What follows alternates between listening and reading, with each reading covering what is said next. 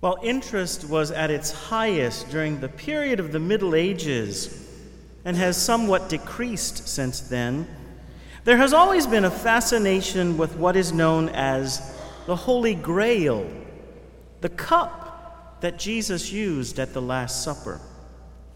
According to some, the Holy Grail was also used to capture the blood that poured from Jesus' open side as he hung upon the cross, and also that Joseph of Arimathea somehow came to possess the Holy Grail. However, the definitive location of the cup used by Jesus at the Last Supper was lost to time and history. The medieval focus and fascination on the Holy Grail was rooted in a belief that it had unusual powers, such as the ability to cure disease or regenerate life. These powers inspired what has become known as the legendary quest to find the Holy Grail. Crusades were supposedly undertaken to find this holy cup, as well as long pilgrimages to places that claimed to be in possession of it. In addition to crusades to find it or pilgrimages to gaze upon it, the quest for the Holy Grail also captured the fascination of poets, playwrights, musicians, who in prose or in plays or in songs either praised these efforts regarding the Holy Grail or dismissed them in satire. Now, at this point, let me clearly state that I do not mean to dismiss any noble or any pious attempt to find the Holy Grail. And I certainly do not mean to ridicule any location in our world where one might be drawn into deeper prayer in the presence of a cup thought to have been used by Jesus at the Last Supper. I have no such intention. I will say, however, that it strikes me that while there has been great focus on the miraculous benefits that the Holy Grail could supposedly provide to those who would find it, there has been seemingly, in my opinion, little or not enough emphasis placed on what the Holy Grail challenges us to live, as we recall Jesus' words over the cup of blessing at the Last Supper. Take this, all of you, and drink from it. For this is the chalice of my blood, the blood of the new and eternal covenant, which will be poured out for you and for many for the forgiveness of sins. Brett and Patrick. The reason I have referenced the Holy Grail at this Mass, where you will be ordained as deacons, is because, as you and all deacons are probably aware, in the Eucharistic celebration, deacons in a particular way are focused on the chalice. One might say, so to speak, that they are focused on the quote-unquote successors to the Holy Grail. Now, among the many ways you will minister liturgically as deacons are that you will prepare the chalice during the preparation of gifts. As deacons, you will lift the chalice at the doxology. And as deacons, you will most appropriately during communion serve as ordinary ministers of the chalice of the precious blood of Christ. Patrick and Brett, I want to invite you, as you enter ordained ministry as deacons, to undertake a spiritual quest, concentrating on the Holy Grail, through the attention that you will give to the chalice as a deacon at Mass. In this spiritual quest, I invite and I challenge you to strive to be certain that your attention to the chalice at Mass will manifest itself in your life of service as a deacon and in your future as a priest. I want to use 3 actions appropriate to the deacon during the liturgy of the Eucharist at Mass to serve as a guide for what I am inviting you to undertake as deacons. During the preparation of the gifts at Mass, deacons prepare the chalice by pouring the wine into the chalice and then placing a small amount of water into the wine that will be consecrated by the priest into the blood of Christ. The water is added to the wine with the prayer silently prayed, which states, "Through the mystery of this water and wine, may we come to share in the divinity of Christ, who humbled himself to share in our humanity." Now, along with the wine, a small amount of water will become the blood of Christ. And this prayer reveals our hope that we too may come to share in the divinity of Christ. In his passion, death, and resurrection, Jesus Christ, the wine, has changed us, the water, allowing us to share in his divinity and thereby becoming adopted sons and daughters of the Father. Jesus has transformed and renewed humanity into all that God has called us to be, and has gained for us all that God has promised us as his sons and daughters.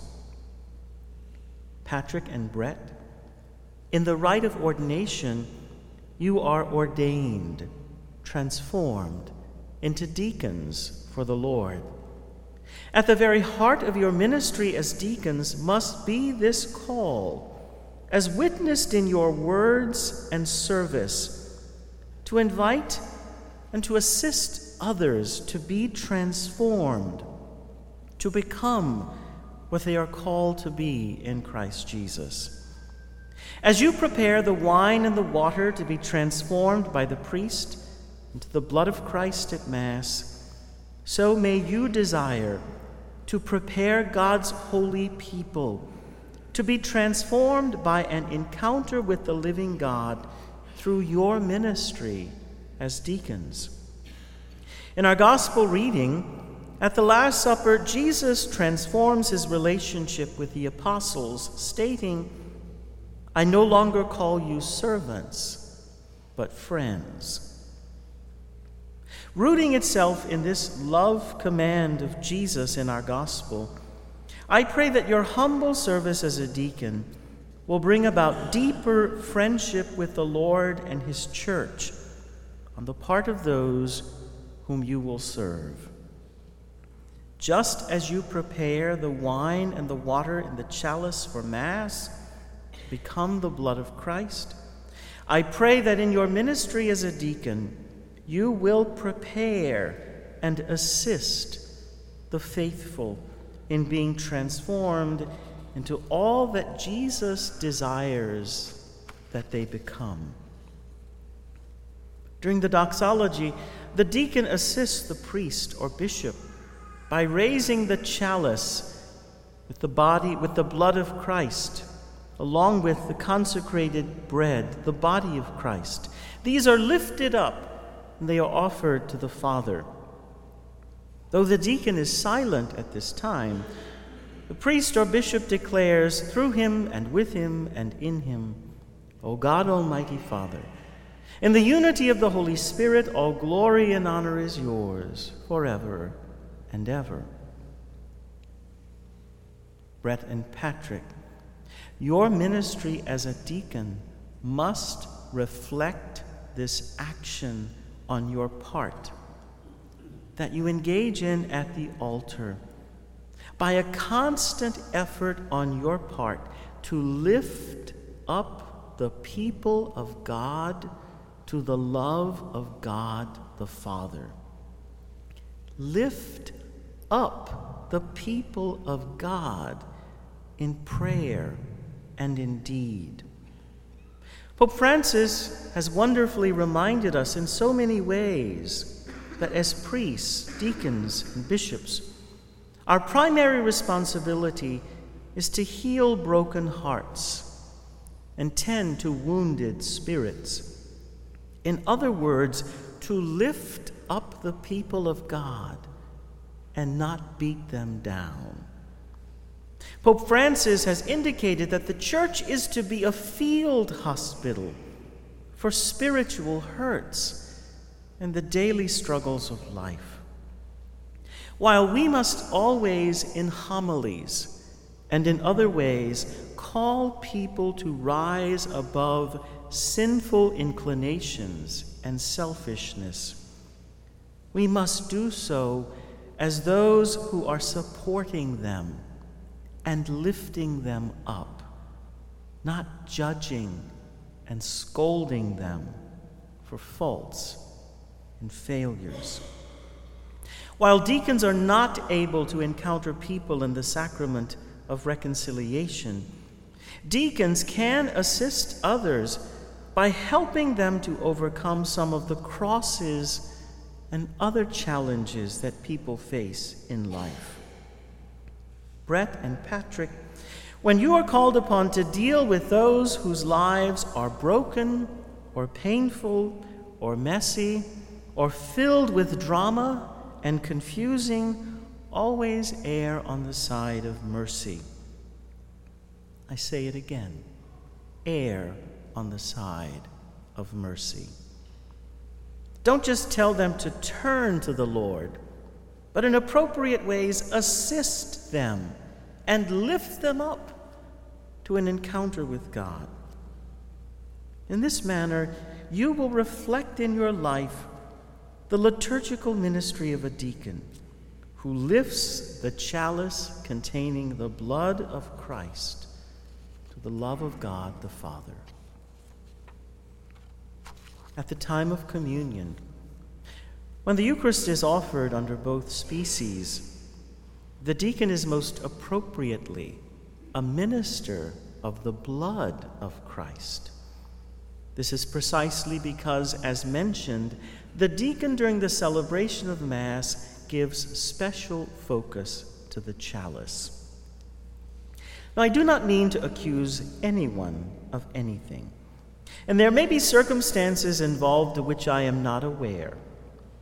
But sometimes I perceive on the part of deacons a desire not to distribute the cup, but rather to stand in what they perhaps perceive to be the more important role of distributing the body of Christ.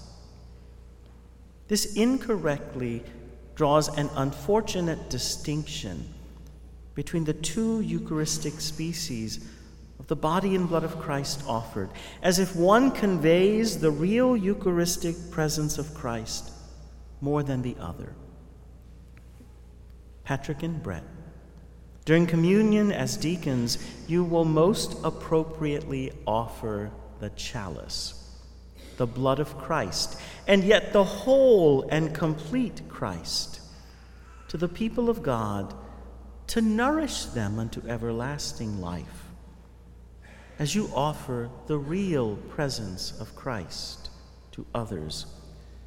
I pray that you will always be humbly seeking to welcome the presence of Jesus Christ into your own life. Brett and Patrick, as you are ordained deacons, I rejoice with our local church, and I thank God for each one of you. I thank your kind and generous parents who gave you life, who love you, who pray with you and have prayed for you, and who have so wonderfully and completely supported your discernment of a vocation to priesthood, assisting you in responding to this call to ordination. I also thank your siblings, grandparents, aunts and uncles, your cousins, other family members, friends, and church parish communities who have also practically and prayerfully supported you.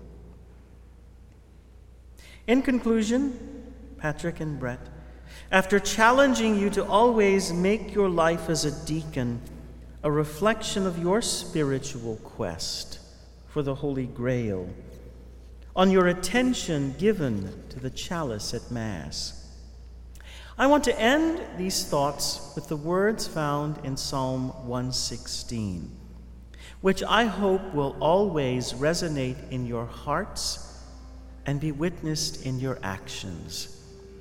Psalm 116 states, "How can I repay the Lord for all the great good done for me?